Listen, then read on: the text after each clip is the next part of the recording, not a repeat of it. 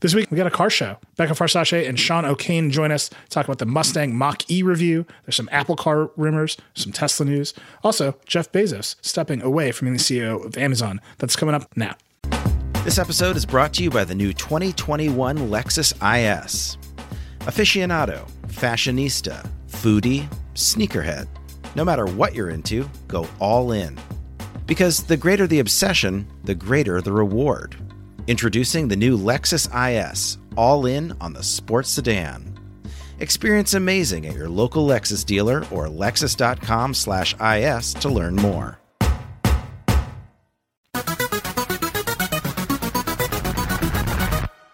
Hello and welcome to the flagship podcast of America's auto industry. Wouldn't that be great if we were like a trade car podcast? I mean, we're going to try for it today. Yeah, but I meant like we were like deep in the weed. Like we were actually like the trade group podcast. And it was all just like endless hyping of cars, like specifically American cars. Just nonstop differential discussion. Yeah, exactly. No one thinks this is as fun as I do, but I think it'd be hilarious. Anyway, I'm Neil. I'm your friend. Dieter Bohn is here. I'm your compatible charging plug. I don't know. We actually are going to talk a lot about cars today. So Sean O'Kane, our senior transportation reporter, is here. Hey, Sean. Hey. And Becca Farsace is here because she got to drive a very cool car this week as well. I did. I still don't understand how y'all let me do that, but we're here to tell the tale. I'm excited. So yeah, Sean and Becca worked on our Mustang Mach-E review, which is up on the site and on YouTube. We're going to talk about that in great detail. There's a ton of like Apple car rumors all over the place. There's Tesla news. We're going to have a car show. It's going to be great. Also, you might have noticed that Jeff Bezos, one of the richest men in the world and the CEO of Amazon, has stepped down. So we're going to talk about that a little bit. And there's some gadget stuff to talk about too. So a packed show. First, as always, the biggest story in the world continues to be the pandemic, which hopefully, if you're looking at the numbers, that some of the numbers are going down, which is good. But we're not through it yet. And we have a bunch of stories on the site this week about what I have constantly been thinking of as like second order effects of the pandemic, like not the thing itself, but what is happening around it. So, vaccine distribution is in full swing. Hopefully that gets even faster. Hopefully all of us can vaccinate. And if everyone isn't vaccinated, I won't be able to throw a party. So there's just a lot of pressure I'm putting on state and local authorities to get this done. But one of the major stories of the pandemic is there are some people who get COVID-19 for just a very long time. They're called long haulers. And so there's still some research to be done about whether vaccinated people can just have low-grade COVID for a while. That's a great story. Kind of a big question to ask. The shift, this is like an incredible Monica story. Monica's doing a lot on e-learning and remote learning. The shift to remote learning means a lot of people are just watching videos of classes. And she found some students who'd been taking a class, and it turns out the professor of that class has been dead for quite a while, which is just a remarkable second order remote learning COVID effect. And it really just a great story. So go check that out. And then again, vaccine distribution is kind of the story of the moment for COVID. It's hard to get a vaccine, particularly in New York. New York State's not doing so great. Like in Wisconsin, where my parents are from, random pharmacies have vaccines and just tell people, and then random people get vaccinated. Holy crap. A lot different than that here. So volunteers in the city have built websites and other community kind of organizations to help people find vaccine appointments. That's on the site. So check that out. Still the biggest story in the world, something we're tracking very closely. Nothing gets back to normal until this pandemic gets under control. And then I've got big goals, Here in San Francisco, it might be familiar to some of us, the Moscone Center, where all the conventions were held. They're setting up currently to be a vaccine center, and they've got like road signs. Our friend Brock Keeling has been tweeting pictures of they're changing out all of the parking rules around Moscone to prepare for mass vaccination effort there. That's amazing. New York State and City, very different situation. Hopefully it gets better. All right. Arguably the biggest news of the week, although it's hard to say what to say about it. But Jeff Bezos, who's the founder and CEO of Amazon, announced alongside Amazon earnings this week, which, by the way, were extraordinary. Amazon is just printing money. Later on this year, he will step away from being the CEO of Amazon. He will remain the executive chairman of Amazon, so still involved in a lot of things. And Andy Jassy, who is currently the head of Amazon Web Services, will become the new CEO of Amazon. Yeah, the big earning news of the day was supposed to be that Google's finally breaking out its numbers for the Google Cloud services and how they're not doing great. And so everyone's like, oh, wow, we know what Google Cloud services are. We can start tracking that. That's going to be the thing we're all talking. Just kidding, Jeff Bezos. Do you think Google like slipped a message there? Like, we heard through the grapevine that you were planning on doing this. Could you bury our bad cloud numbers? I guess that doesn't make sense because Bezos would want people to look at it. He actually kind of stepped on his own business there. I think he'll be okay. I always wonder, like, it didn't leak. There was not even a whisper of it. There wasn't a steady drumbeat of news that, Jeff was getting bored, which they're often, like a good example, in a radically different context is Jeff Zucker, who runs CNN, announced today, like this morning that we're recording, that he'll be leaving CNN at the end of the year. There's been like 1 year's worth of drumbeat of news around that decision. Like, we knew it was happening. He said it's happening. It's a big deal. And then it's going to happen. Thank you, AT&T. AT&T owns CNN. That's just a thing that I think about all the time, which is just a remarkable fact. But with Bezos, it was just a complete bolt out of the blue surprise. And I always wonder, like, who in the Bezos circle knew, right? Like, did he tell the staff of the marvelous Miss Maisel that he was leaving Amazon? They just like held it. Like, I don't know. It'd be great. It is like, it's a really interesting question in the sort of afterlight of him being like hacked by Saudi Arabia over WhatsApp or, I'm sure his already tight circle of trusted folks is even tighter now. So it was probably nobody or like one person. Well, he wrote a really, it's a pretty remarkable letter actually to the staff of Amazon saying he's proud of how many things Amazon has invented, which is an incredible list. Amazon itself, selling things on the internet. The Kindle. By the way, all of these things are at once like amazing and wonderful and paradigm shifting inventions and businesses. And then there's like a laundry list of things that we can talk about that are like the Kindle ushered in ebook DRM. And now we live with that every day. Like, yeah. But on the whole, the Kindle market, that entire kind of business didn't exist. He invented it. AWS, Andy Jassy, who's taking over Amazon, was the founder and leader of AWS. That is a remarkable business that even a company like you're saying, Dieter, like Google can't just walk into. Or Microsoft. I think over the past year, there've been like a handful of like big AWS outages, right? And we would like notice because like the internet would go down. Right, yeah. Because the internet just runs on AWS. It's like this incredible backbone service, which we will talk about more. Just there's this fulfillment by Amazon where third-party sellers get to use the Amazon platform. A company like Anchor does not exist unless Amazon is there to enable its business. So a pretty amazing collection of things to have invented. And then Bezos is like, keep inventing, I'm out. Yeah. Well, so I think part of the point of that letter was to remind people that Amazon is not a tech company you can just take for granted as infrastructure. They have become infrastructure for many things on the internet. But they also like, yeah, Apple's got the iPhone, but we did Alexa and we did, this fulfillment thing and we did AWS. It's like a reminder that Amazon has done a bunch of stuff and shouldn't be taken for granted. It sort of like elevates them in people's eyes as a tech company as Jassy takes over. I think that was part of that point. But both Bezos and Andy Jassy have this thing, this day one thing, right? I think there's going to just be a ton of continuity between these two guys. Andy Jassy he believes all the same things Jeff Bezos believes in terms of being aggressive and needing to keep on inventing things. He gave this whole speech at Amazon's Cloud Services Convention, reinvent something. And it was basically just like 20 minutes of him giving what sounded like a pretty generic leadership discussion, how do you run a company, blah, blah, blah. But now, like a month later, he probably knew that he was going to be the CEO, or at least knew he was next in line or whatever. And so now you look at it and you watch it again. It's in the story that Nick Stat wrote up at the bottom. And you can just see it's him basically saying, I believe in all the things that Jeff Bezos believes in terms of how to run a big company and make sure that you're continually making stuff and not resting on your laurels. Yeah, I think so. One of the challenges with Amazon generally, and like I said, almost every one of its businesses has some meaningful controversy associated with it.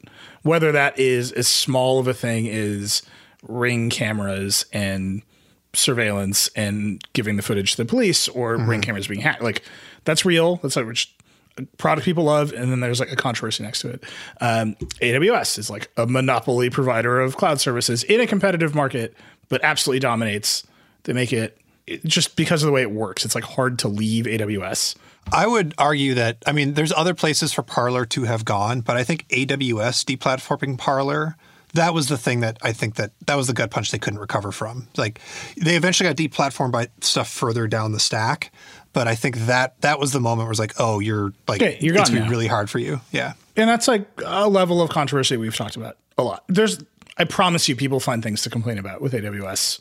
Besides, I wanted to run an unmoderated social platform that like fomented an insurrection, but they do have an awful lot of power, right? The store itself, how many stories have we run about either sellers on the store getting their products copied by Amazon or workers in their warehouses who are trying to unionize or being treated poorly? Like, the store has its own enormous set of controversies.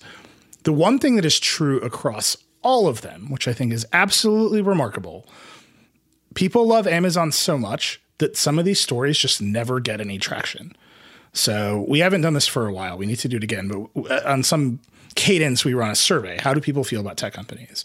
Yeah. Amazon is by far the most beloved tech company. It's usually Amazon and Google in some order because they provide such an immediate, constant utility to people, and they do it compellingly well, right? And like, surprisingly to me, Apple is like usually lower on the list than you would expect because you have a phone, but you're not like constantly asking your phone for things and having this relationship with Apple. Like, you only really think about, like, you have an iPhone, you might love it. You only think about Apple in that context if like the phone breaks or like it doesn't work the way you want it to.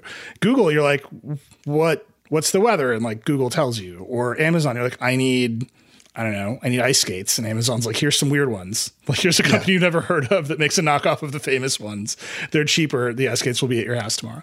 I think that is just a remarkable achievement to be so beloved that very real issues and controversies, which are very real. I don't mean to discount them at all, but they often run up against the fact that people love Amazon so much they don't want it to change. And I think one of the challenges for Jassy is, can he handle the challenges without getting distracted by them or shoving them aside while maintaining how beloved Amazon is in all of the spaces that it's in? Yeah. I also think it's interesting. It'll be interesting to see how people feel about Amazon and how Amazon is positioned in the media now that the CEO is like Andy Jassy, who's a great guy and charismatic, but he's no Jeff Bezos, right? There's not like the charismatic founder that everyone's eyes like light up with stars when he walks in the room because it's Jeff Bezos. Andy Jassy can't just buy you if he's mad at you, right? Like Jeff Bezos, like his presence is like, what if I buy your town and then evict you? Like, I can just do it, right? Yeah. Like, he is one of the richest and most powerful people in the world. Andy Jassy is an executive who worked for Jeff Bezos, who now is one of the most powerful people in the world, but hasn't demonstrated that and doesn't have that aura. Right. But Andy Jassy isn't spending his off hours, running, like looking at the Washington Post or trying to build rocket ships or, spinning up his charity because he has to, because somebody finally realized that you make millions upon billions of dollars and you don't have a good charity, which are all things that Jeff Bezos was needing to do. And so, the parallel here is Satya over at Microsoft, right? Like, the services guy becomes the CEO, and smart, intelligent, don't mean to denigrate him because you're not the charismatic founder, but people feel a little bit differently about Microsoft now than they did under Ballmer or Gates. Wait, so let me I'll make a different comparison because Bezos is going to go be the executive chairman, right? Which is what Gates did to Ballmer. And so right. Ballmer still had Gates as like his technical advisor. Gates was still in the company and doing stuff. Ballmer's job, for better or worse, was to like sell more copies of Windows to the detriment of every other thing that happened. I don't know. Like, whereas I think Nadella, Gates was already gone. The Ballmer era had come to a close. Yep. They knew the future was services. Nadella, like, sea change in the company's value proposition to people without a real change in its culture, because he was like the ultimate insider. Right, but they did have change in their product strategy. Like, Nadella had to like offload Nokia. He had to do stuff to change like what Microsoft was to consumers. I don't see any radical shifts in Amazon. Like, they don't have any albatrosses that they need to drop.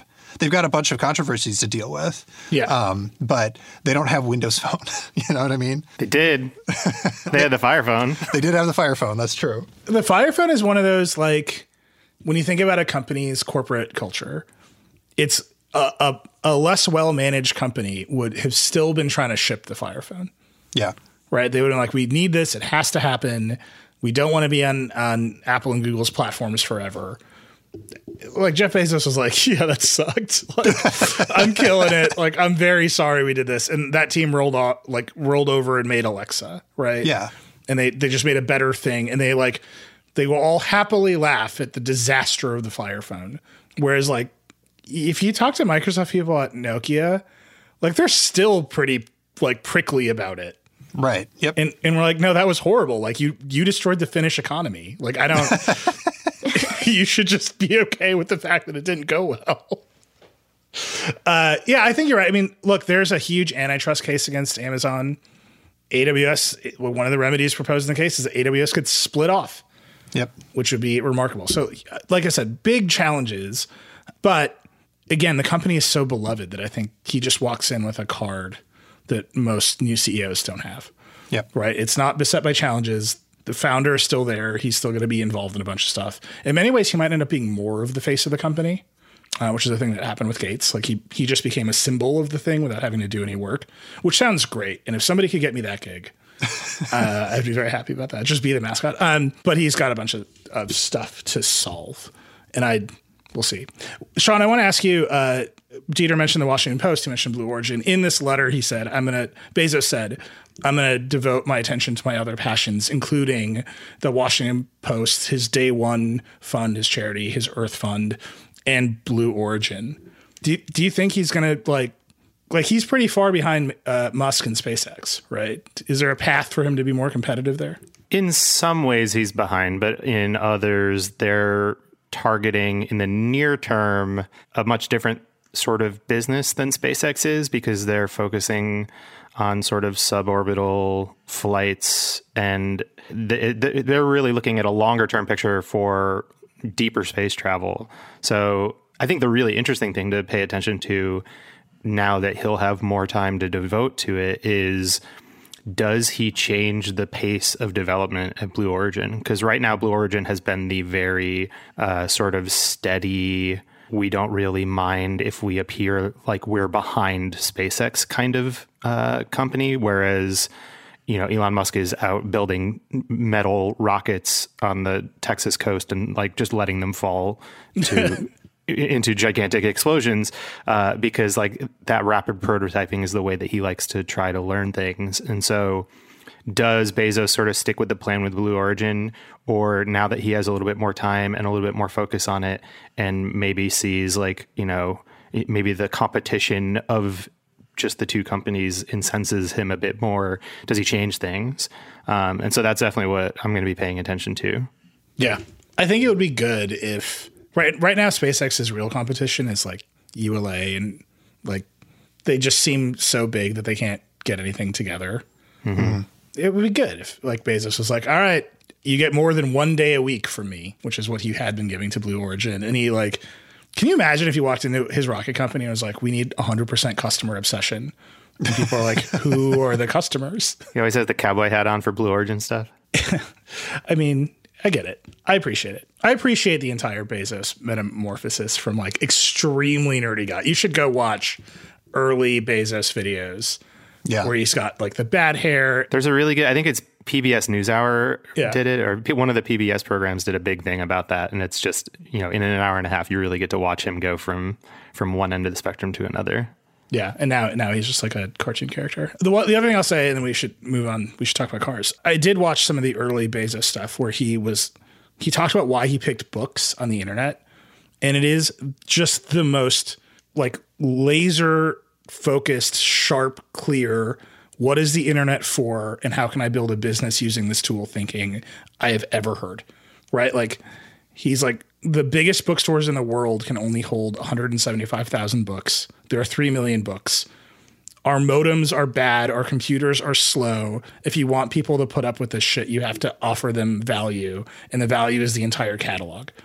And so he didn't come to books because he was passionate about books. he was like, how do I make people use a crappy computer to buy stuff? Which is just not how anybody thinks.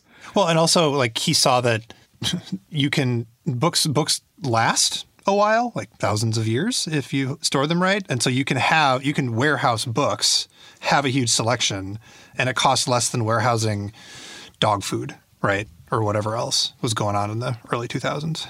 That's true. I just like, we spend so much time thinking about on the show talking about products where basically the idea is, what if we put a computer in it? And you're like, well, no, that's a coffee maker. Like, I don't need to worry about what version of Android my coffee maker runs. Like, please, I'm good. That other flip of how can I deliver you so much value that you'll use a bad computer?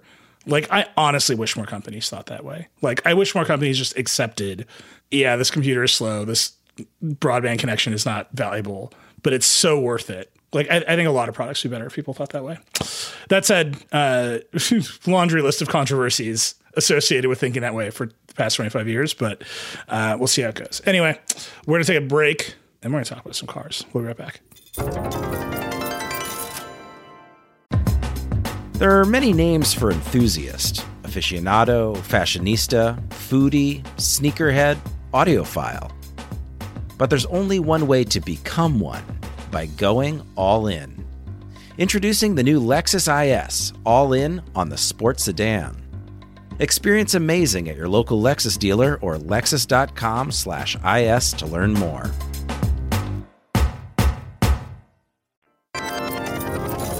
All right.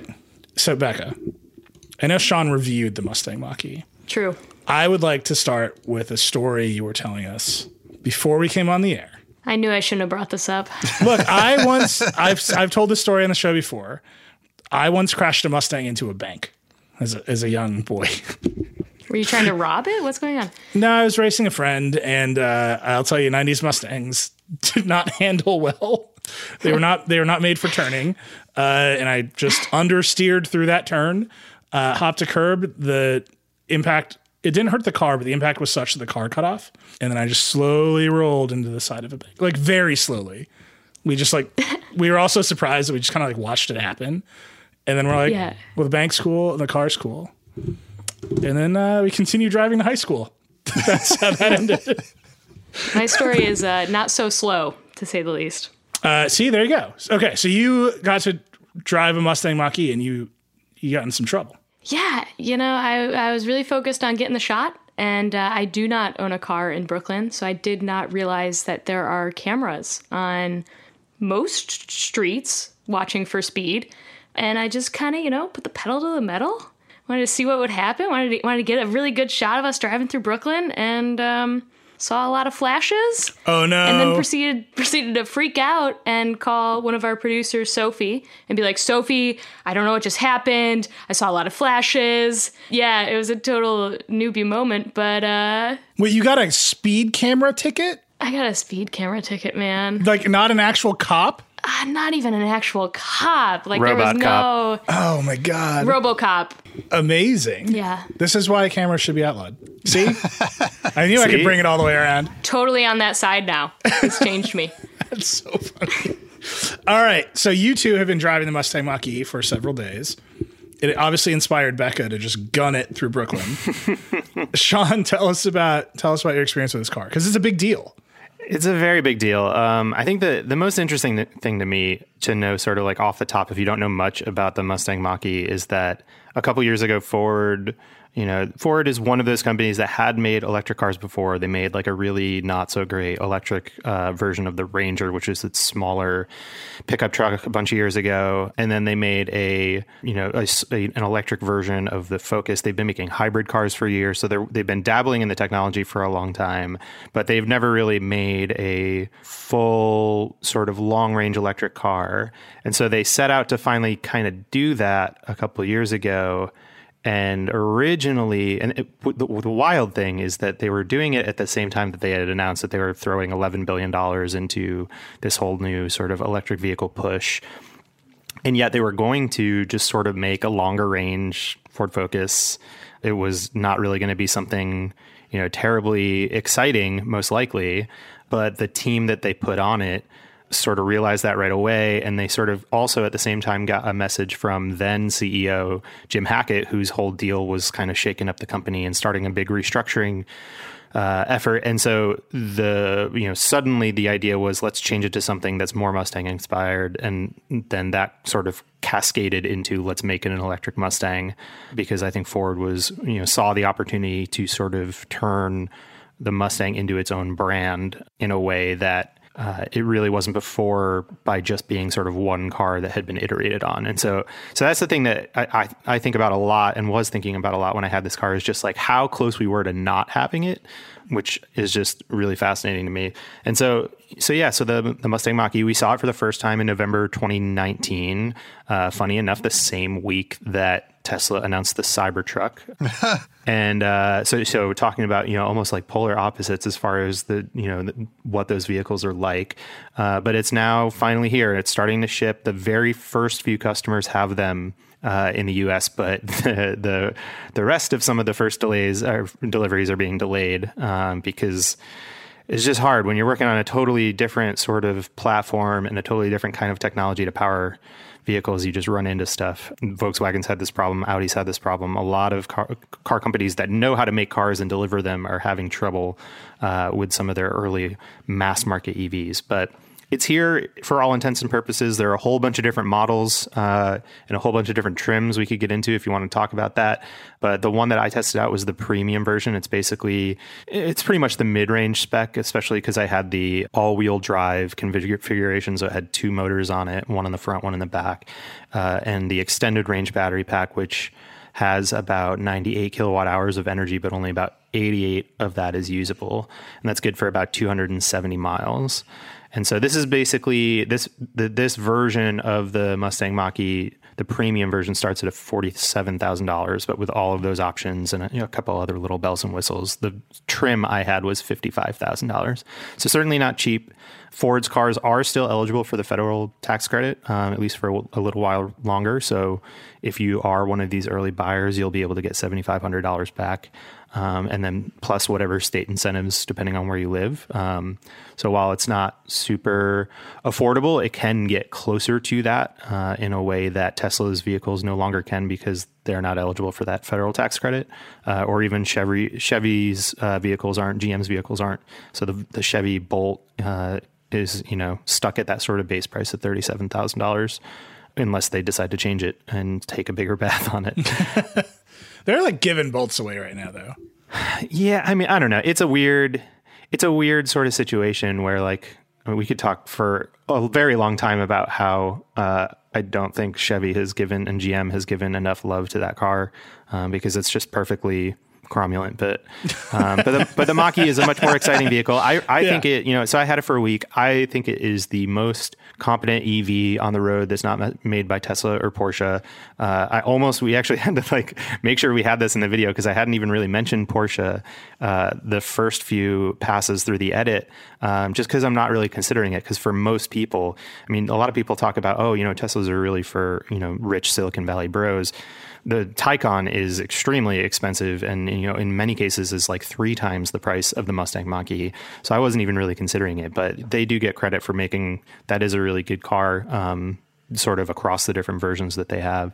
So, I think Ford really accomplished something great in making something that sort of stands toe to toe in a lot of respects to those vehicles, but particularly Tesla. It's easy to want to try to get away from, and I think valid to try and get away from just comparing all EVs to Tesla, but Tesla is the standard bearer for sure. And the Mustang Mach-E in many ways lines up really well against the Tesla Model Y as far as comparison's sake goes. So it's hard to sort of avoid that. And but I think Ford did a good job. It's going to make a lot of people think about making that decision in a way that no other vehicle right now really kind of was. I mean, the only other options right now in the market are from the luxury automakers, so Jaguar, Audi, Mercedes-Benz, and those are all, in my opinion, just worse off. And the Model Y just sort of leaves them in the dust if you were trying to consider, and they're more expensive. So, well, we've also got the the ID4 from Volkswagen and the Polestar coming, sort of. Yeah, I mean, the ID4 will be interesting when it gets here. It'll be really interesting to see if Volkswagen has any of the software issues that, I mean, Volkswagen, so for Volkswagen, really quickly, their whole new lineup of electric vehicles that's coming out is like the ID lineup. And it'll basically be eventually from number 2, which is like an extreme subcompact, all the way up into bigger size vehicles and numbered accordingly. The ID3 is a hatchback that launched in Europe in the middle of last year, but the ID4 is the first one that's going to come to the United States because they just didn't think that a hatchback was going to succeed here, which I can't really blame them because no one buys sedans or hatchbacks anymore in any appreciable numbers. The problem that they've had is that when they shipped the ID3 last year, the software was in such a poor state that they actually shipped the ID3 without a lot of the software on it and said that much of it was going to come in an over-the-air update later. And that was sort of a big black eye to them. And so like, if it's going to have, they better not have the same kind of issues with the ID4 here, because it's just not going to stand. But yeah, that will be a sort of similar competitor to, and there's a lot more coming. So Ford can sort of be happy about putting out a really competent EV that is one of the sort of few in the affordable-ish range for right now, but it's not going to be long before they'll be company. So here's my question. We talked about this when it was first announced, but now Becca and Sean, you've driven it. Is it a Mustang? Does it have the soul? Does it have the essence of a Mustang? And I know Nilay has emotions about this. Maybe he can tell us what a Mustang is. What is a Mustang? To me, it's just like a knockoff Camaro, but what is a Mustang? Wow, this show's going to go sideways. I want to know from the people that actually drove it if it is a Mustang. I mean, you know as well as anybody on this call that words have meanings, and I'll put it this way. I think people who hold extremely dear the things that they thought a Mustang was before this car will probably have a hard time wrapping their minds around sort of attaching that branding to this one. There are very many things different about it, for all the sort of styling choices that Ford made to try to make it seem like a Mustang, to putting the, only the pony logo on it. There's not even a Ford logo on the car at all. They did a lot of things to sort of, in some ways, justify it. But, there's no engine noise. There's no rumble from the combustion engine. There's none of those things. The ride height is higher, which I think is good in some sort of just general respects for vehicle safety and things. But, it's not that sort of low riding feeling that you would get from a Mustang. You don't really get that feeling of like, having that gigantic hood in front of you that is containing the combustion engine that is powering your Mustang. So I think if those things really matter to you, then no, you're not really going to consider this thing. And we've already seen a lot of feedback just on the review on Twitter and in the comments and stuff of people saying that. And then those kinds of people sort of split into two camps of, well, I'm still really interested in it, or that's enough for me to never consider it ever again. From a pure business perspective, I think it was I think there was risk to the bet, but I think it was an extremely smart move by Ford, especially, and not even really that risky when you look back at, think about 10 or 15 years ago, there was no Porsche SUV, there was no Lamborghini SUV, there was no Aston Martin SUV. There was, the idea that any of those companies would do those kinds of things, even though they were known for being, sort of, again, different iterations on similar vehicles and having this sort of solid sports car brand. There was no way you could think that would happen. And now, Porsche's SUVs are its best selling models. And that's why all these other luxury and sports car manufacturers are following them into the space. So I think Ford was smart to do this and really pin this sort of new lineup of electric vehicles on the Mustang to start, especially because if it falters and it doesn't perform well, the next one coming is the F-150, which is probably, they're going to have a whole different issue trying to sell F-150s, electric F-150s, to sort of, maybe classic truck buyers. And that's a whole different kind of dynamic, but it's probably set up for better success in some ways than maybe the Mustang. But I don't know. I think it was a really smart bet from a business perspective. That's a really long way of not answering your question, but it's not a Mustang, and it's that's a good thing. But it is a Mustang because in 10 years from now, like I wouldn't be surprised if there are like a couple different Mustang models in a way that there never really were. Yeah, I mean, this is what Ford broadly is doing this, right? Like, Yeah. the Bronco is 2 cars. Yeah. And one exactly. of them is like a ridiculous not car. like there's a Bronco Sport, which is like it's little itty bitty, and there's a Bronco, which is like the halo car that takes on the Jeep Wrangler. They're like, obviously they're much more interested in people buying those brands than buying a Ford. Yeah, it's a Mustang, but the definition of Mustang is changing. So, and you know, for the most part, you can get a lot of the same. You can spark similar joys in this car that a Mustang does, but you know, it is made for very different things. Like the goal that Ford had with this car was to sort of approximate that performance that Mustangs are known for, but add in all the utility of an SUV and make this the kind of thing that you can use every day in a way that you maybe can't with like a 2-seater Mustang or something. Sean, you have a line in the script that's in the video script that's about like you could feel comfortable eating a cheeseburger in this car. And I think if I remember correctly, you ate a cheeseburger in this car. I did. And I also ate a cheeseburger in this car. And so there's something very approachable about this Mustang that I don't know if I would feel comfortable eating a cheeseburger in a more historic Mustang. Yeah. Well, like, if we gave you like a 60s Mustang, I'd be like, do not eat a cheeseburger in this car. But like, Dieter, I think my answer is, first of all, there have been so many crappy Mustangs. Like, Yeah.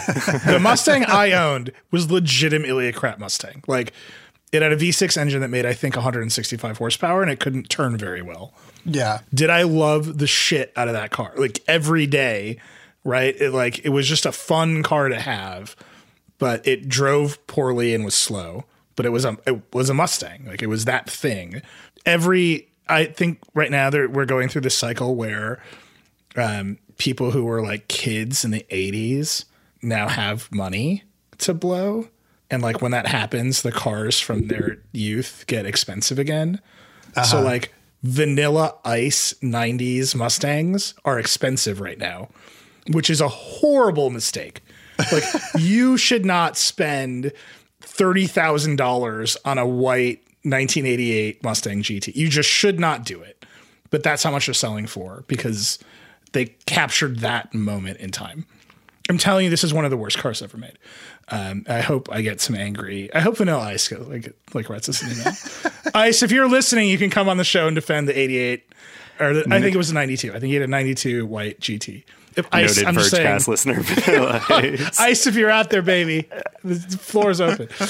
I think it was brilliant for them to call this car Mustang, get all the attention, make every review contend with that question, make people on the street, this is like the best moment in Sean's video, make people on the street see the logo and freak out. They would not have gotten that with a Focus. If they'd called it the Ford Electra Bolt or whatever horrible name, the Ford ID4, right? Like they're not going to get that. They put the whole weight of this brand on it. And now we're saying it's really good and it's a competitor to Tesla. And that's going to work from the marketing perspective. The question is, I don't think anybody generates the kind of memories or cultural moments in their family SUVs that you generate in a Mustang.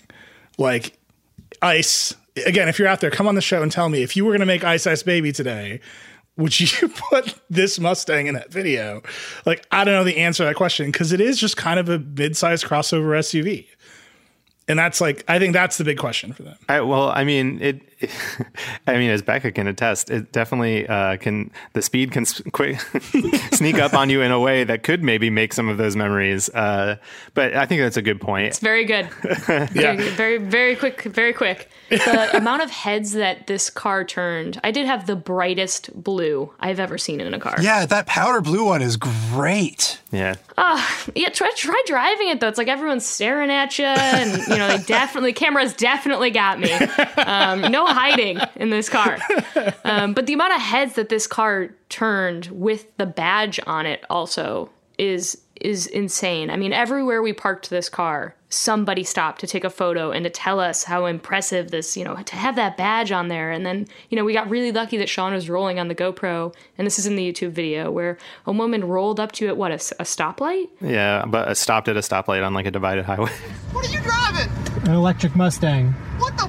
That is so sweet. I was like, it's got ponies on it. It says Mach. There is something I spend a good amount of time in the video and also in the written review trying to sort of parse this out, because there is something really kind of intangible about the design, and it's been polarizing. I know a lot of people don't love the way it looks, but I think Ford pushed the design of the car enough to the point that it really does stand out. Like, they could have made something more boring looking and still tried to call it a Mustang. And I think that actually the thin line between those two versions is really, it's kind of crazy, because I think they could have failed really hard with it, and they may still, but like what they did with the design is I think, just enough to really make it stand out in a way that it's going to make people notice it.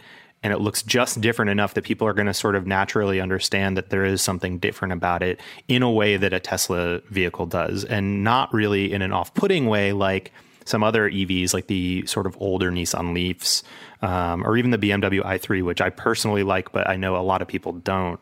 And so it's this, I think they really just struck this interesting balance of being able to make it really stand out, make it look a little different, make it look give it that sort of quality of when people see a new iPhone that makes them feel like they need the new iPhone.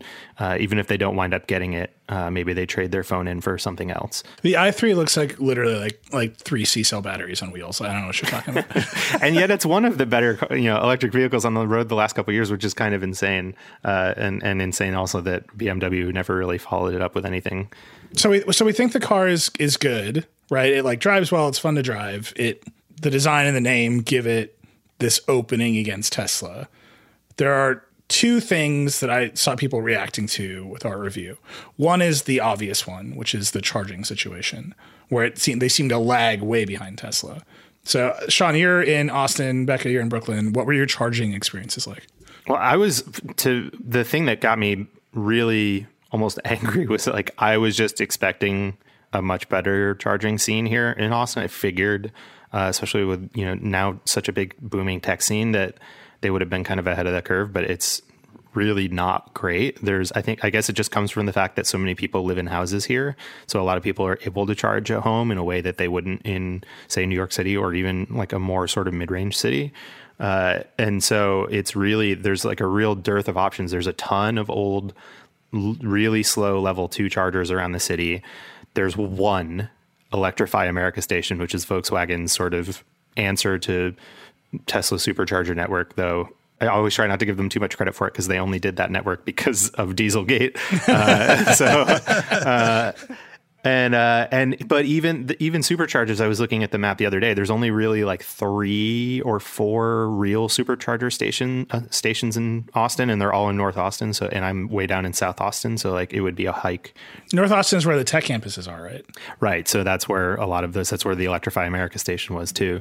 But so, I mean, anyway, so the long story short on the charging situation is that Ford is definitely just coming from a disadvantage here, like many other automakers that are making EVs that haven't gone out and done the work of building their own charging networks, because the charging scene in the United States is like a real bummer. And it just, there are a bunch of different networks that started up over the last decade or so.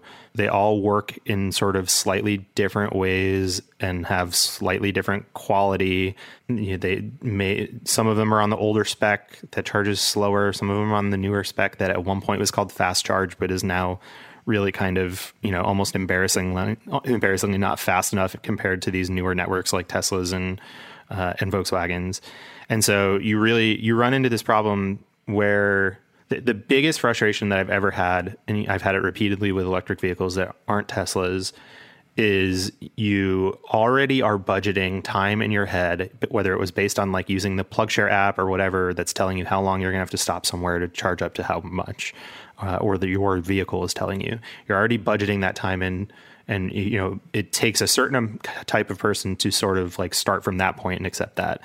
Then you get to the place and one of the, the first plug you plug into isn't working, or it starts charging, but it's charging more slowly than it's supposed to, and it never really quite ramps up to that top speed.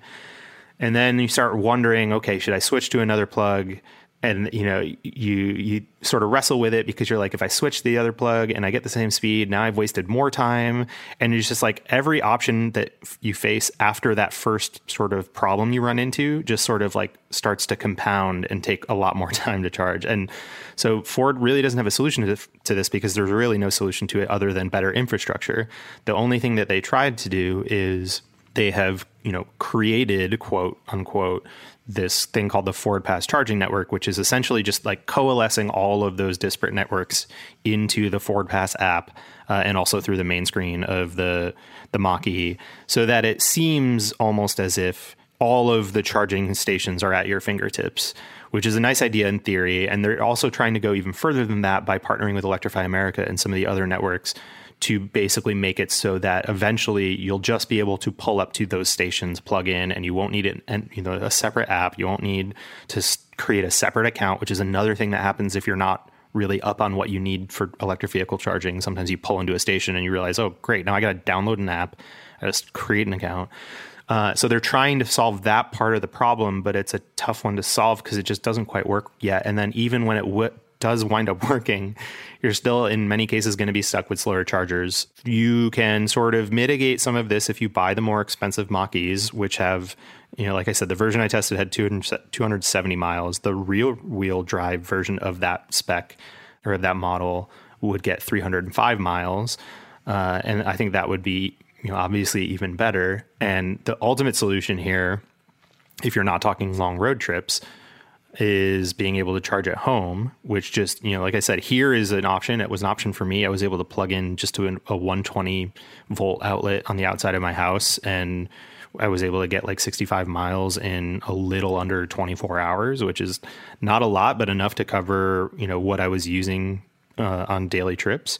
But the actual out there while you're in the world and, making sort of short to medium or I guess even medium to long trips, it's just a real issue. And I know, Becca, you had a different experience, but also not necessarily a great one. Yeah. Alex, who's the video director that helped me on this shoot, and I had, neither of us had ever driven an electric vehicle or charged one, for that matter.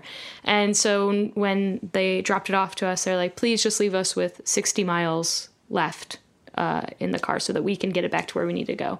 So great, no problem, whatever. I'll just plug it in for half hour or something and, juice it up for you. I had no idea about what it actually takes to charge one of these. So we drove, I think, like 60 or 70 miles out into Long Island to shoot. And we're out there, we're shooting all day, cars on all day, we're driving around all day.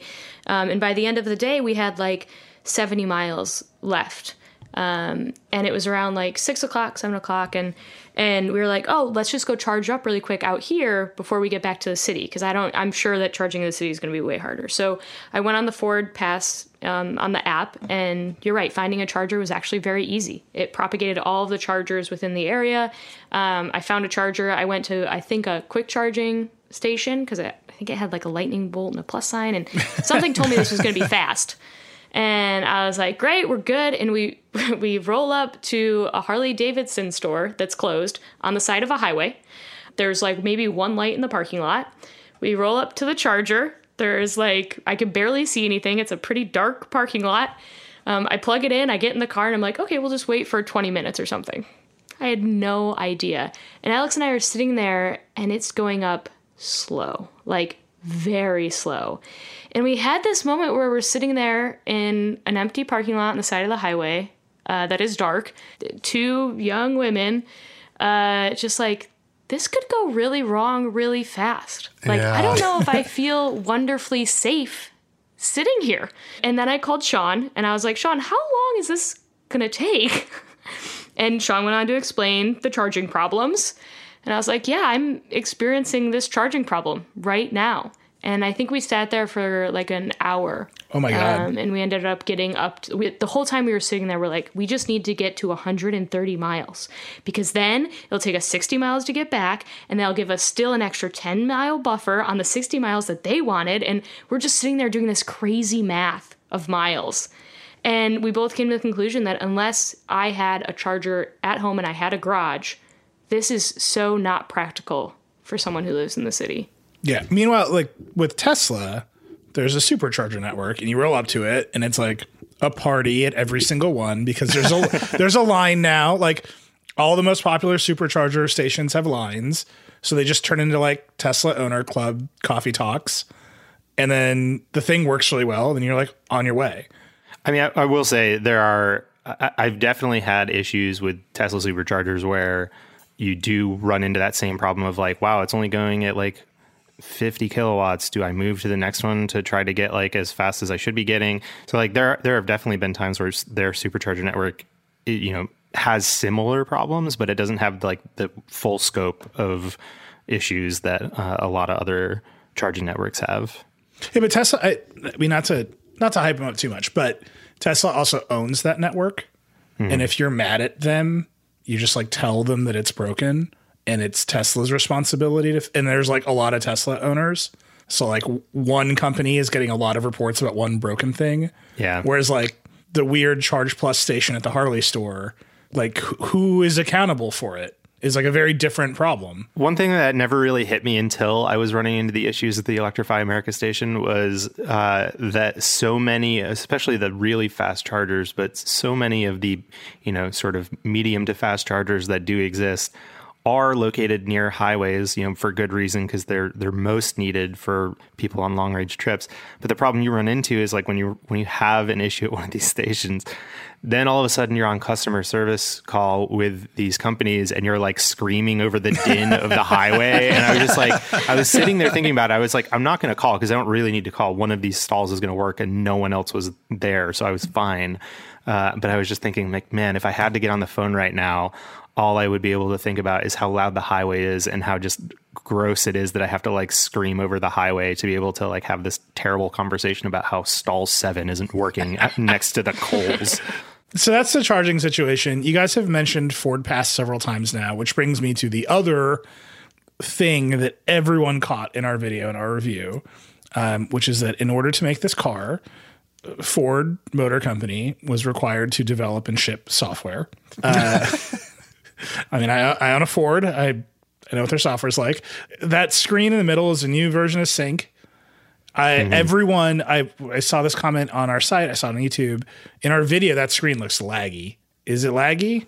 Yeah, you know what? It looked like the version or the model that Becca had might have had more issues than the one that I had. There were definitely some like slightly chuggy animations on mine, but I didn't really have too much problem with it. And actually, I'd say in the review, for the most part, I just used CarPlay because there's wireless CarPlay and wireless Android Auto, which is just like, I don't know why you wouldn't want to use either one of those. But, I'd used Ford's system as much as I really kind of wanted to, and then just stuck with CarPlay. And CarPlay's animations were really quick, like extremely fluid. So like, the display can certainly serve that up. But yeah, I think Becca's had probably a little bit more of an issue than mine. It's funny, I saw a lot of comments about this as well, but while I was using the interface, I never thought it was laggy because I'm not expecting it to be my iPhone. Or like I don't know, it felt very to the speed that most cars' infotainment systems but that's are. bad. Yeah. That's like the floor is low. The floor is low. But then once everyone said that, I was like, maybe it was pretty slow. Like, I don't expect the refrigerator to be fast, Yeah. Like, the floor is like Fiat Chrysler's Uconnect getting your car stuck in a boot loop. Dude, God, that Uconnect shit is so annoying. And I own a Jeep with the Uconnect system until 2019 that they were shipping resistive touchscreens. Like, cars is a low floor, a low floor. I think that the way that I thought about it was, so it definitely could use some work. It's early. These are just shipping. I'm sure they were probably rushing to finish it. For people who are curious, this is still the version of Sync that is built on QNX, which is the BlackBerry sort of underlying operating system. Sync is, Ford will tell you in very explicit terms, Sync is not an operating system. It is, the sort of infotainment layer that runs on top of QNX, and that is important to know because they just announced a deal with Google to where Sync is basically going to switch over to running on Google's native Android Automotive OS by 2023, though we don't know exactly. I just want to point out that what Ford has announced is that it's skinning Android, and the skin is called Sync. I read this announcement as this is what I'm reading, where it's 2011 again, and Motorola is telling us that Bubble OS is the new. Also, I hate to say this, but QNX is fast as hell. It's super fast on its own. And so if you can't make your skin fast on QNX and you think you're going to make it fast on Android, I have some stories to tell you. The Surface, Dieter, you'll probably get a kick out of this. The Surface UI, what you're actually interacting with is HTML5 too. Yeah. No, that's pretty common, actually. SpaceX is using HTML5 for some of its interfaces. Right, yeah. So, I think what I was getting around to is they're starting from a better place than almost any other legacy automaker would with, existing versions of infotainment software, let alone something that it, needs to look good and work sort of well on such a giant screen. So, if you haven't seen this screen before, look at the site. It's a 15.5 inch portrait touchscreen that sort of almost kind of floats off the dashboard at the top. And so, it needs a little work. There are definitely some UI issues that I didn't really love. I think our friend Mike Murphy tweeted something when he got his review unit just about the menu and how imposing it looked, and how sort of ridiculous it seemed to have so many options. But the thing that I liked about it is I think Ford did do a good job of designing the UI for the size of this screen, in the sense that there are very forgiving hitboxes for all of the UI elements. You're not really squinting to see some of the menu options on there. It's pretty big and easy to read. And so I think they're starting from a really good place. They say they're going to do over-the-air software updates for this car, and this is going to be the sort of first one where they really start supporting that kind of process moving forward. So it'll be interesting to see how they actually do that, and whether they live up to the sort of, what people have come to expect from Tesla with over-the-air software updates. And so they could make some changes that could make that a little bit more fluid. But I was happy with where it was at, but if only because the floor is so low. And I didn't have any real problems. The only thing that I really, really, really got annoyed with was there's a wireless charging pad in this car, and my iPhone was sliding around during, excited driving, but also not even the most excited driving. And so when it would slide, it would trigger this error message that would pop down from the top of the screen that says charging disconnected or whatever. Which is fine. If you can't fit all the phones, even if it's the most popular one, but it would happen. And then the error message would go away, and then it would come back again, and then it would go away. And it was just listen, I understand that there's a problem here with the design. You're popping up the alert, do it once and then make it go away. And then maybe there's a deep menu setting somewhere that says only alert me once that wireless charging got disconnected. But that was the only thing that really, really kind of bummed me out with the new Sync 4.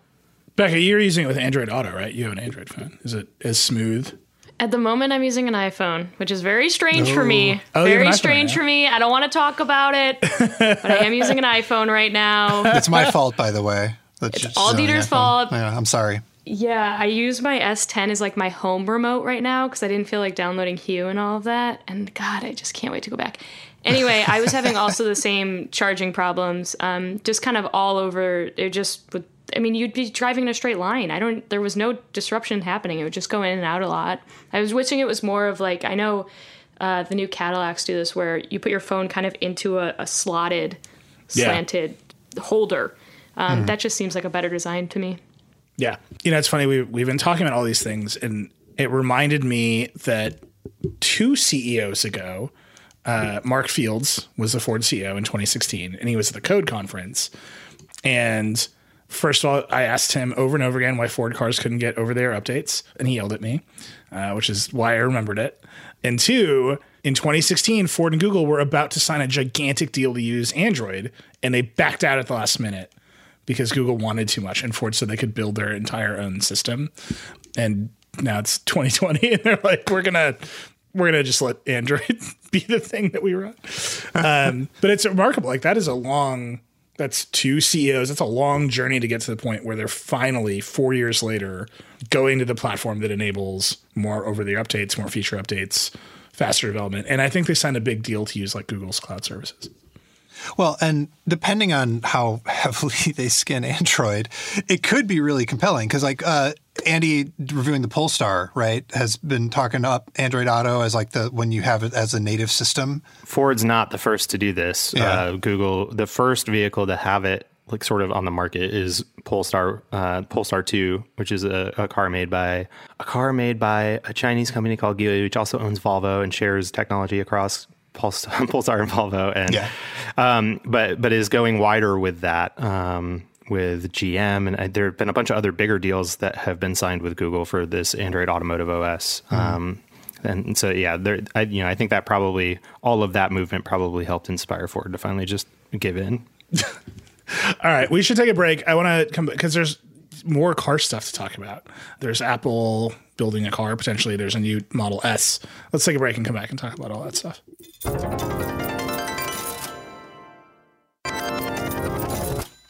All right, we're back. So I think I'm clear. Everyone should have a Mustang Mach-E. But there's this other company called Tesla. They have a very famous car called the Model S. And Sean, there's a new one. Yeah, this has been rumored for a very long time. Fred Lambert over at Electric, who was sort of the Tesla blog and has been covering them obsessively for years, had run a story 2 or 3 years ago now about how there was a Model S and Model X design refresh coming. He had a render of the inside of the car that had more of a Model 3 style sort of landscape screen and changes to some of the other interior bits. And it was something that sort of loomed for a while, and Elon Musk shot it down. At one point he said, there's no redesign happening. We make constant improvements to our vehicles, et cetera, et cetera. And then lo and behold, last week, redesign, not a super big overhaul in the exterior of either vehicle, just some sort of aerodynamic changes, but enough to probably be able to sort of notice the difference if you look at the vehicles side by side. But the big changes come inside, and the interior is basically the same between the two new versions of each car. It has that sort of same horizontal display now, as opposed to the portrait one that was embedded in the dashboard in the original, long-standing Model S and Model X. So that's new. It's also a more like bezel-less design than the one in the Model 3. It's actually really more akin to what we saw in the prototype of the Cybertruck. So, it looks a little bit newer, a little bit fresher. And then the sort of more polarizing aspect of the changes to the new S and X is that they both have these U-shaped, almost like butterfly racing steering wheels. So not your typical oval steering wheel. There's no top to the steering wheel. And there's been a lot of talk over the last week or so about whether that is going to be safe. It appears that Tesla did not let the federal safety regulator, the National Highway Traffic Safety Administration, know about this ahead of time, which is appropriate and unsurprising if you follow the sort of long history of Elon Musk's interactions with that agency. And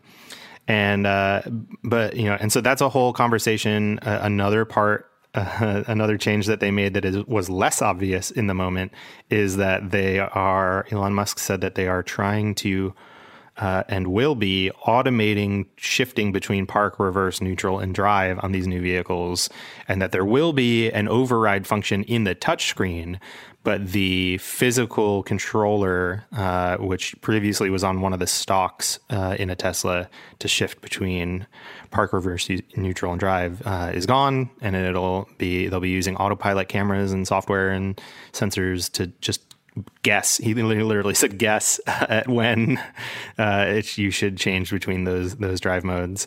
And it was funny. I was like, I'm pretty sure we covered this extensively in my earlier days, because I know that there was a big controversy over some of the other automakers really changing the designs of these shifters.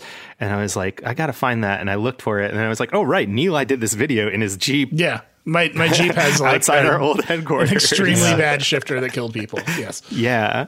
So those are the big changes. They're more expensive, about 10 grand more each. Improved range because they've made some changes to the battery pack and the cell design. These are not using the new cells that we saw Tesla debut at Battery Day last year. That's still something that's on the horizon for its vehicles, and it's unclear whether those new batteries will ever come to these cars. But, sort of changes all around, mostly on the inside, and certainly making the vehicles a little bit better than before, which is an interesting move because and I should say about the Model S especially, but also the Model X, they both have in addition to new battery packs, they have new powertrains, specifically a 3-motor version, which they've been calling the Plaid powertrain, because Plaid is one step faster than Ludicrous in Spaceballs. But this is a 3-motor powertrain that they were developing sort of with the new Roadster in mind over the last couple of years, but had put it in a Tesla Model S and run it at like Nürburgring and Laguna Seca. And it was just like those tests were happening at the same time that the Taycan was being announced. And so there was, Porsche had the Taycan at the Nürburgring, and there was this like month or two where there was just this like constant update of like whose lap time was faster and stuff. So that new powertrain is in, and it's absurdly expensive. If you want that model, it's like $130,000 or something crazy like that. I want to run through a bunch of the steering wheel. To me is like the ultimate example of, first of all, it's like that's the steering wheel that Michael Knight had in Knight Rider in his, like, I get why you'd want it to look like that, but turning, you actually often go hand over hand, and you can just see that that's going to get regulated out of existence. Yeah. The shifter, I'm like 50-50 on. Really? No. Have you ever been in the wrong gear and pushed on the gas? Yes, you have. It's terrifying. Well, presumably, it's going to guess right. I mean, I have to make a 3-point turn just to get out of my garage. So there's a part of me that just wants a giant shifter. There's a part of me that's like, I'm just going to press the gas and you're going to figure out the rest of this. Would be great. I just can't help but think about car washes. How's it gonna know to put it in neutral? Oh yeah, that's a really good point. If it sees rainbow foam, then it goes into neutral automatically. We'll see. Tesla owners only get they rub them with a diaper, and that's it. That's my Ferris Bueller reference for the day. I just want to, Sean, quickly go through a couple other Tesla things. So I want to talk about Apple.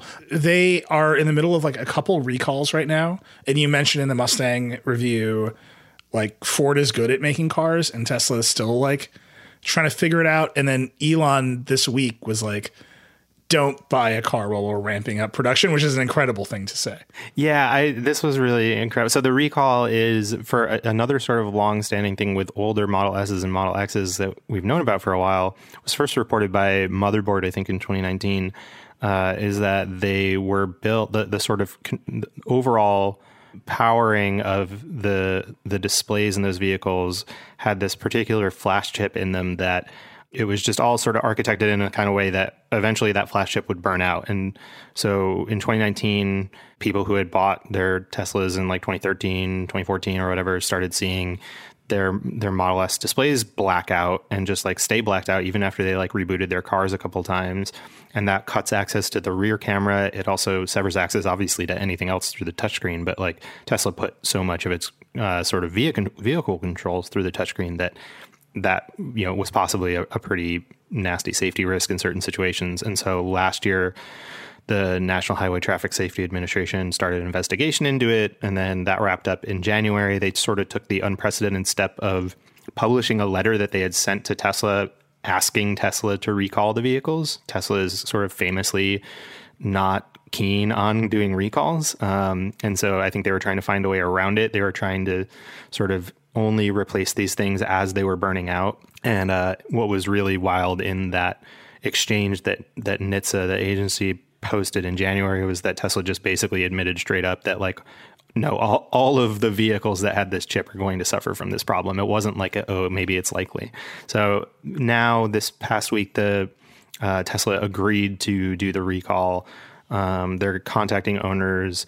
They're trying to upsell owners on replacing the whole media unit with the newer version that they had started shipping a couple years ago, which cost $1,500. And a lot of people got up in arms about that, though it is like an appreciable like new thing that would add new features. So, you could go either way, but you can get the if you have a vehicle that's affected by the recall, you can get it fixed for free. And there's information on sort of NHTSA's website, and you can go to our post on the site too. It sort of gives customer service numbers and everything. But yeah, it's not great. And it's another version of these sort of long tail effects that Tesla doesn't seem to understand might be an issue, despite having had many people in the industry tell them that they would run into over the years. And sort of, you know, the like you mentioned, Elon Musk was on this podcast earlier this week with this industry analyst who was famous for sort of criticizing the Model 3's build quality in 2018 and in like pretty crazy ways. Like he was like, you know, it's as bad as Kia was in the 90s. And Musk in this podcast interview was like, well, you know, I agreed with your criticisms, basically saying he was right. And then was explaining to him that Musk was asked why a new Model 3 that was produced, because it's pretty famous at this point that there were problems as Tesla ramped up production of the Model 3. They were trying to make a new car they had never made before and scale it up as quickly as possible so that it could become the first mass market EV they sold. They ran into a ton of issues doing that. And you know, I think a lot of people probably think that like maybe they've gotten past that now because there are so many on the road and they've been making them for a couple of years. But this analyst was saying, you know, hey, I bought a new one late last year. We were next to a guy who had a new one from a month later, and the paint job on his was like so much better. And Elon Musk was saying that, yeah, we're still figuring out how to get the paint right. And we were making cars so fast last year. He didn't say this, but to make the goal that, you know, he had set for the company of 500,000 vehicles shipped last year, that the paint was getting messed up because they were making them so fast and they weren't giving them proper time to dry. And then on top of that, he also said that as he was talking about these production ramp issues, which they're still having during moments when they do continue to scale up production, he was like, you know, friends ask me, when should I buy a Tesla?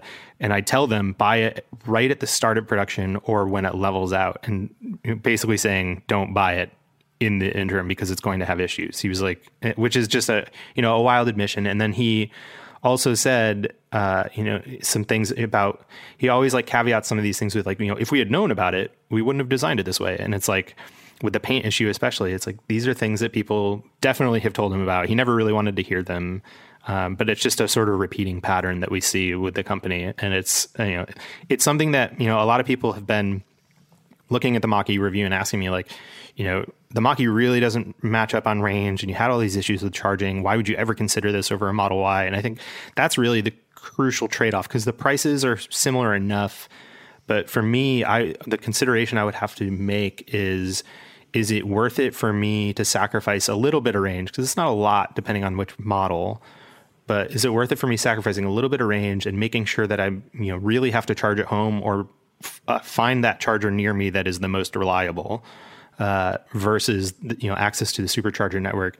But trade off, if I go the Tesla route, trade off really just super unknowns about build quality. I mean, the issues that they've had, even with the Model Y, which you feel like they would be better at, you know, that they've had a lot of experience building cars, they're all over the map. I mean, it's everything from seat belts being detached from the sort of, you know, anchors on the bottom of the vehicle to, you know, one guy's glass roof flew off. So like, you know, it's like a grab bag kind of thing. It can be sort of anything. And they're doing things to make them more reliable in how they're building the Model Y. But, you know, that's the trade-off for me that I would have to consider. And it's, you know, not reassuring to hear him come out and say sort of so coldly that there's a whole, you know, months long stretch where their vehicles are not up to par for his friends. And if he wouldn't recommend them to his friends, then it was a lot. I mean, I would say the counterpoint here is Ford software is like part of the equation. Right? Like Tesla's pretty good at software. They've had bugs, no doubt. It's software, and there's a lot of Ford dealers out there to help you if something breaks, but they all have to get trained up on how to fix this car. Yeah, and exactly how dealers are going to approach the Mach-E is still kind of tough to know. You know, theoretically, it may be something. We've seen this with other electric vehicles where dealers are reticent to really push the vehicles because, you know, over the lifetime of a car, an electric vehicle is going to need less maintenance, and therefore that means less money in the pocket of the dealers that typically do the maintenance. So we've seen them sort of not really want to put them out there as like an option for people to buy. There are other reasons why they may not be attractive to people, but that's one of the things that's definitely unknown about that. But again, the consideration is like, do you feel like Ford can scale that sort of service fast enough and good enough to meet or beat the level of customer service you can get from Tesla right now, which is also a crapshoot and something that the company has said repeatedly for months, years even, that they're going to improve. And yet they're still at the point where they're just not really there. And that, on their earnings call last week, they were asked about this again, thankfully, because they hadn't faced this question in a while, about like, when are you going to improve your customer service?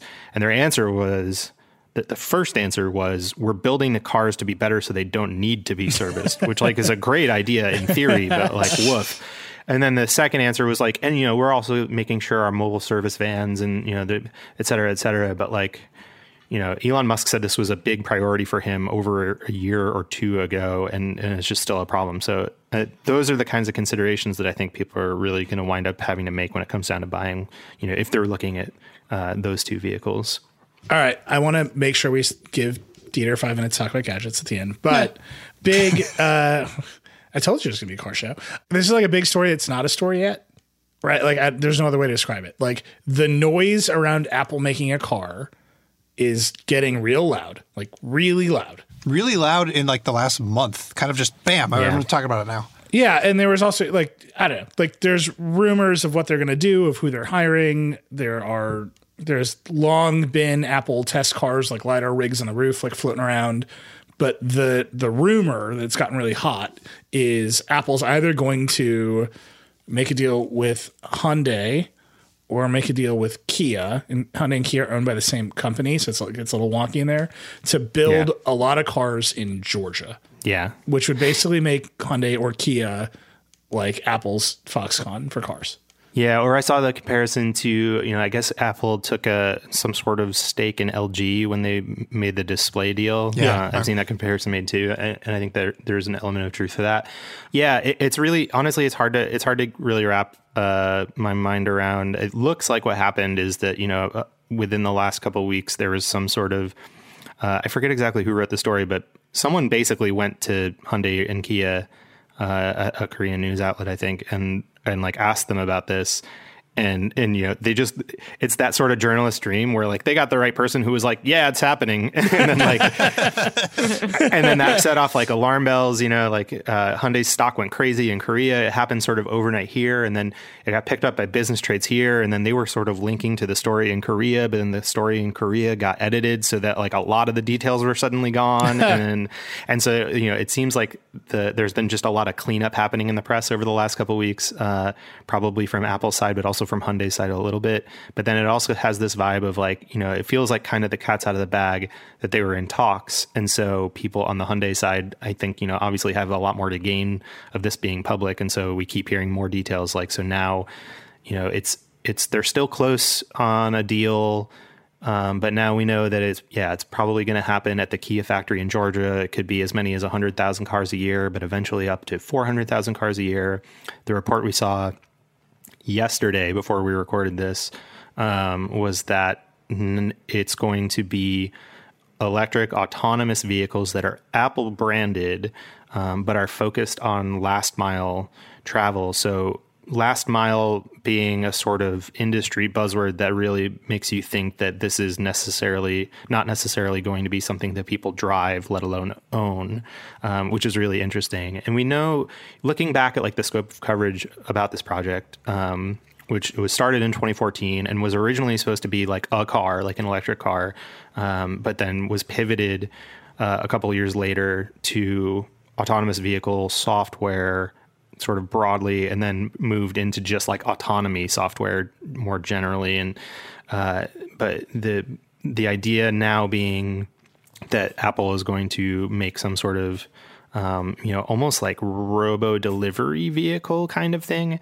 I don't know. It's really hard to know exactly what's going on. The CNBC report from yesterday was like, electric autonomous vehicles that could be last mile, but are designed not to be driven. So exactly what that means is not super clear. You could say the new Model S is like designed not to be driven eventually because the steering wheel is so impressive, or we could be talking about a vehicle that, you know, is no steering wheel and pedals. You know, we know Apple has tested AVs, like you said, over the years in like California, but they haven't been like an extremely busy tester.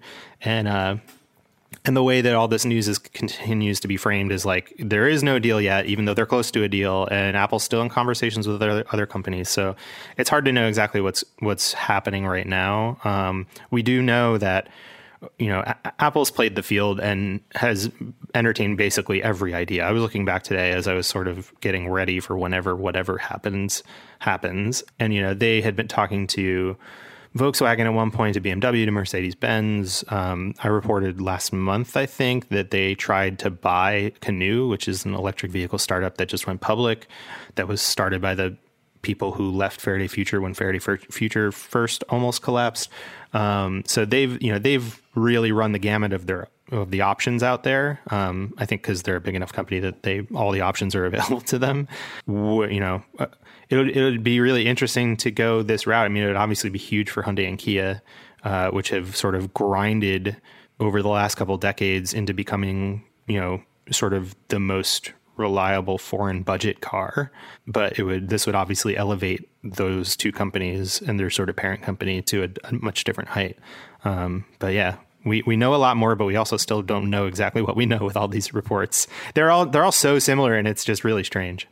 It's just weird because cars are hard, you know, like not even from like making a car. Like Tesla makes cars and it's hard, and the cars are of somewhat inconsistent quality. But just like, what car should they make? Should they make a convertible? Like, should they make a truck? Like, yeah, we've seen so much reporting over the years about them not being able to really figure out. I talked to somebody who worked there a couple of years ago, and that, you know, they were just describing that, you know, one of the things that got people really excited about it in the early days of the reporting on this project was that Apple had a lot of its own veterans working on it, but also had hired away a lot of industry veterans from the automotive industry, and so while in theory you think, wow, they're going to make something great, in practice it was more like they were all given their own like little fiefdoms of the different part of the car that Apple wanted to make, you know, originally. And then that turned into a nightmare because none of them wanted to play well with the other parts of the project. And so it was never really going to come together. And that's why they sort of pivoted away to autonomy software. And so now they're back somewhere in the middle or something. I don't know. It's kind of hard to peg. The Apple executives do not drive sensible cars. Like Eddie Q is on the board of Ferrari. Like, yeah. Phil Schiller is like a fan of like British racing cars, like just down the line. Yeah. Like you can't imagine Apple being like, we've made a sensible mid-size crossover. The main interface is CarPlay. And if your baby throws up in the back seats, it's easy to clean up, which is like the market for cars. Yeah. Right. Yeah. I mean, on one hand, you kind of think, well, they have to go consumer, you know, passenger vehicle because like who wouldn't want to own an Apple car? But then on the other hand, you're kind of like, well, that sounds really difficult in many ways. And like maybe they've been waiting in the wings because they want to make this bigger play of an electric autonomous vehicle that, you know, I guess maybe turns into a robotaxi of some sort. And then it becomes this much bigger transportation play. Yeah, but that's just not Apple. I don't know. I'm dying to see what this turns into. Like Apple making an autonomous taxi is just not very Apple, right? Like that's a very utilitarian product in the end. Talk about a car that people have to be able to throw up in. If you make a cab, like the number one thing you have to deal with is like someone's going to throw up in this car. All right, that's a lot of car news. I'm excited, and we'll see. We'll see what Apple does with this car. Before we end, though, I promised at the beginning we're going to have some gadget talk. Dieter, You got a lightning round. Let's do it. Okay, so Monica just reviewed the HP Spectre X36014, which is the sort of 2-in-1 Windows laptop that, you know, it's got a weird shape, and it would be natural for you to just ignore it. Be like, oh, HP made another Spectre laptop. It looks like it came out of Battlestar Galactica. I don't need it. But it turns out it is stupendously good. It's one of these Evo laptops that actually lives up to the claims. It's probably going to be one of the best Windows laptops of the year, like full stop. And it's January or February now. Wow. So go read that review. It's like one of those laptops where you look at it and you're like, shrug, but actually it's very, very good. It makes me want to buy it, but I'm not gonna because I'm being responsible in 2021. iOS 14.5 developer betas are out, and the big news is it supports the new DualSense and Xbox controllers, and they're giving you the option to unlock your iPhone with your Apple Watch. Okay. Yeah. My suggestion to you, by the way, so you have to have it on, like as long as it stays connected to your wrist, your Apple Watch stays unlocked. My suggestion to you, if you do this or are going to turn this on, is to switch your Apple Watch PIN to at least 6 digits instead of the standard default 4, because that's just a lot more secure. I want to talk about e-bikes for like an hour, but we're not going to do it. We're just not. But Rad Power got a big investment, and so I'm excited to see them make some new bikes. And then, Becca, just the Alpha 1, Sony's flagship camera. It just looks like Sony finally did the thing where they stopped making compromised parts bin cameras and they just made the camera. Is this true? Is this the camera? You know, it might be true. We got to put it to the test. But on paper, this is fast. This is a fast camera. And I have spent, since this dropped, I have spent a lot of time thinking about the fastest thing I could photograph in New York City. There's a lot of fast things in New York City. There's people driving Mach-E's through intersections. I know. What the heck? But Sony claims you can get 155 full frame compressed raw images or 165 full frame JPEG images at up to 30 frames per second with the electronic shutter and still get the full autofocus, which that's nuts. That's nuts. And of course, there's the 8K 30, which is also very cool. I'm excited to see how hot this camera gets. That's been a big issue with these, with getting up to that resolution. So yeah, this seems like it's going to be super fast, and I'm ready to put it to the test. We'll see. Although their parts bin cameras, not so bad either. Well, we're both Team A7C, right? Oh, we're both Team A7C. Yeah. All right, I'm ending this podcast before we do an hour on the A7C. Sean, Becca, it was lovely to have you. I'm excited that we did a car show. It's been a long time coming. Yeah, happy to be here. Yeah, thanks so much for having us. We're back next week on Friday. That's it. Rock and roll. Wear a mask.